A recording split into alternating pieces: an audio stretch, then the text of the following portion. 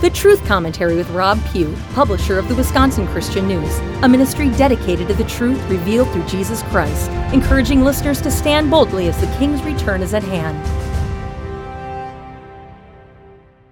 Just about every week, I'm contacted by folks who are desperately searching for a church body in their area to be a part of, with a pastor who's unafraid and unashamed of preaching the whole counsel of God, regardless of who it may offend.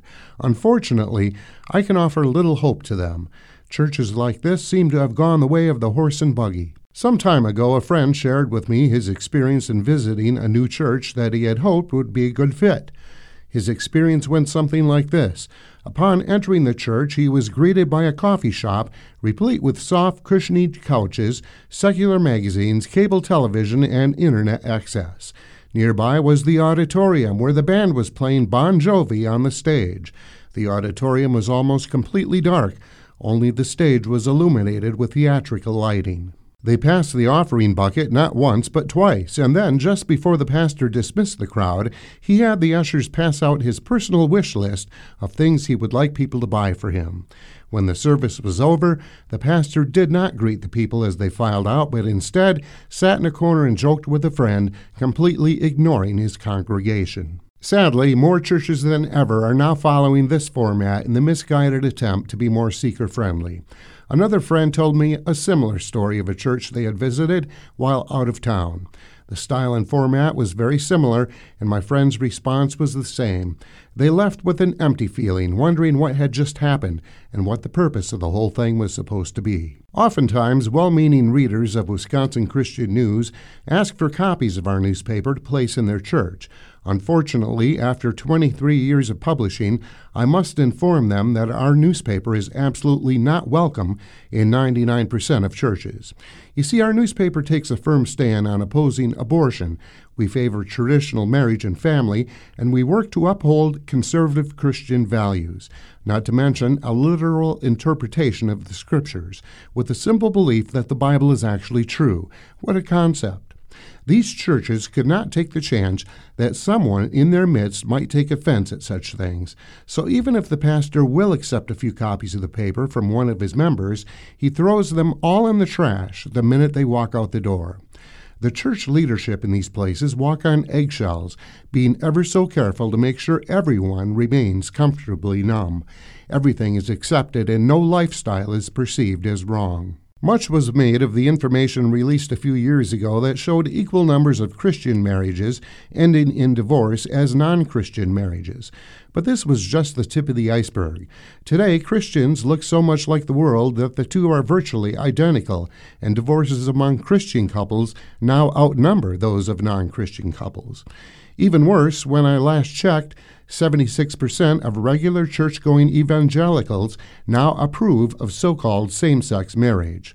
One lost soul put it this way: Christians are the same as we are, except Christians have a bunch of rules to follow. They live in guilt because they don't keep the rules, can't do anything fun, and think they're better than us. They're a bunch of hypocrites. You see, when you cater to the world, this is the result you end up with.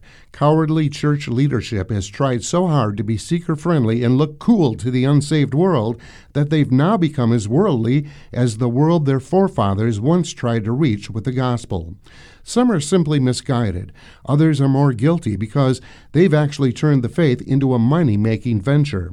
Seeker-friendly to them is not a method of winning souls to Christ. It's a business plan. Repeatedly, Scripture tells us to sanctify ourselves, to be separate from the world, to not compromise, but rather to be set apart. In the Old Testament, we see that as the Israelites entered the Promised Land, the Lord told them not to compromise with the heathen inhabitants there. He did not say, act like they act, be like them, and they'll like you, then you can teach them about me. No, they were not to imitate them in any way. To do so would mean certain destruction. In the New Testament, John tells us, do not love the world or anything in the world. If anyone loves the world, the love of the Father is not in him. For everything in the world, the cravings of sinful man, the lust of his eyes, and the boasting of what he has and does, comes not from the Father, but from the world. We are to be in the world as salt and light, but not of the world. So why are more and more Christian leaders teaching that it's okay to be like the world if by doing so we can add more people to the church? To find the answer, we need to ask a deeper question. Who are we building the church for? It's obviously not for Christ and the kingdom of God, because in compromising with the world, we negate the teaching of Scripture. Maybe we can get more people through the doors, but what's the purpose of that? Are we really trying to save souls, or are we simply trying to increase our market share? One pastor I spoke to boasted about the size of his church. Yeah, he said, we worship about 3,000 people on a weekend here.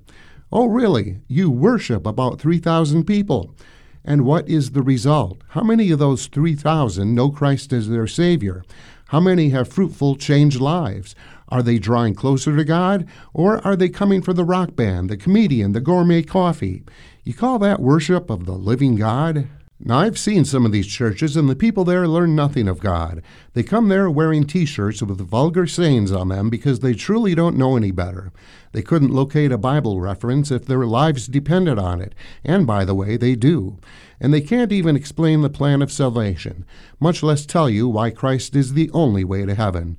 There's no reverence for God, no respect, just a feel-good pep rally. Friends, the Christian life is not one of cushy comfort and ease. We're specifically called to leave our personal comfort zones and impact the world. But somehow in America today, we've managed to get it completely backwards. Satan delights in his success as he sees one church after another try to out-entertain the next one. It's a circus sideshow described in Ephesians 4. They are darkened in their understanding and separated from the life of God because of the ignorance that is in them due to the hardening of their hearts. Having lost all sensitivity, they have given themselves over to sensuality so as to indulge in every kind of impurity with a continual lust for more. Isn't it time we get past the entertainment culture and embrace something more wholesome and spiritually nutritious? It's time we put away these foolish, childish things and embrace the substantial, the holy.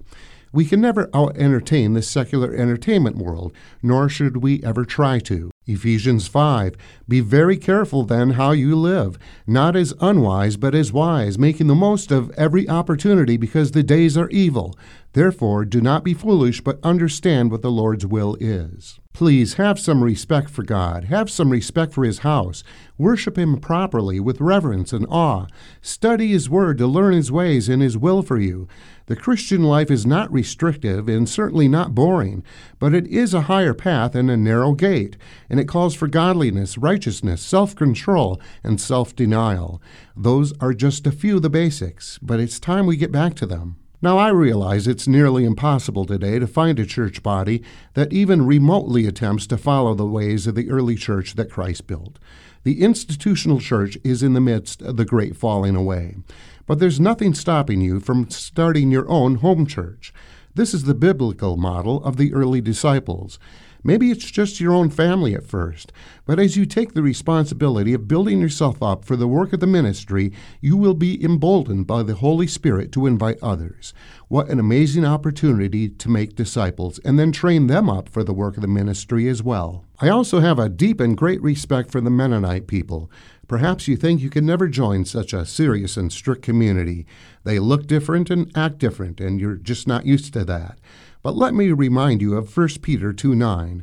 But you are a chosen generation, a royal priesthood, a holy nation, a peculiar people, that you should show forth the praises of Him who's called you out of darkness into His marvelous light. Yes, the Mennonites are a peculiar people in a world gone insane with the institutional church leading the way. Let's also read a portion of 2 Corinthians 6. Be not unequally yoked together with unbelievers. For what fellowship hath righteousness with unrighteousness?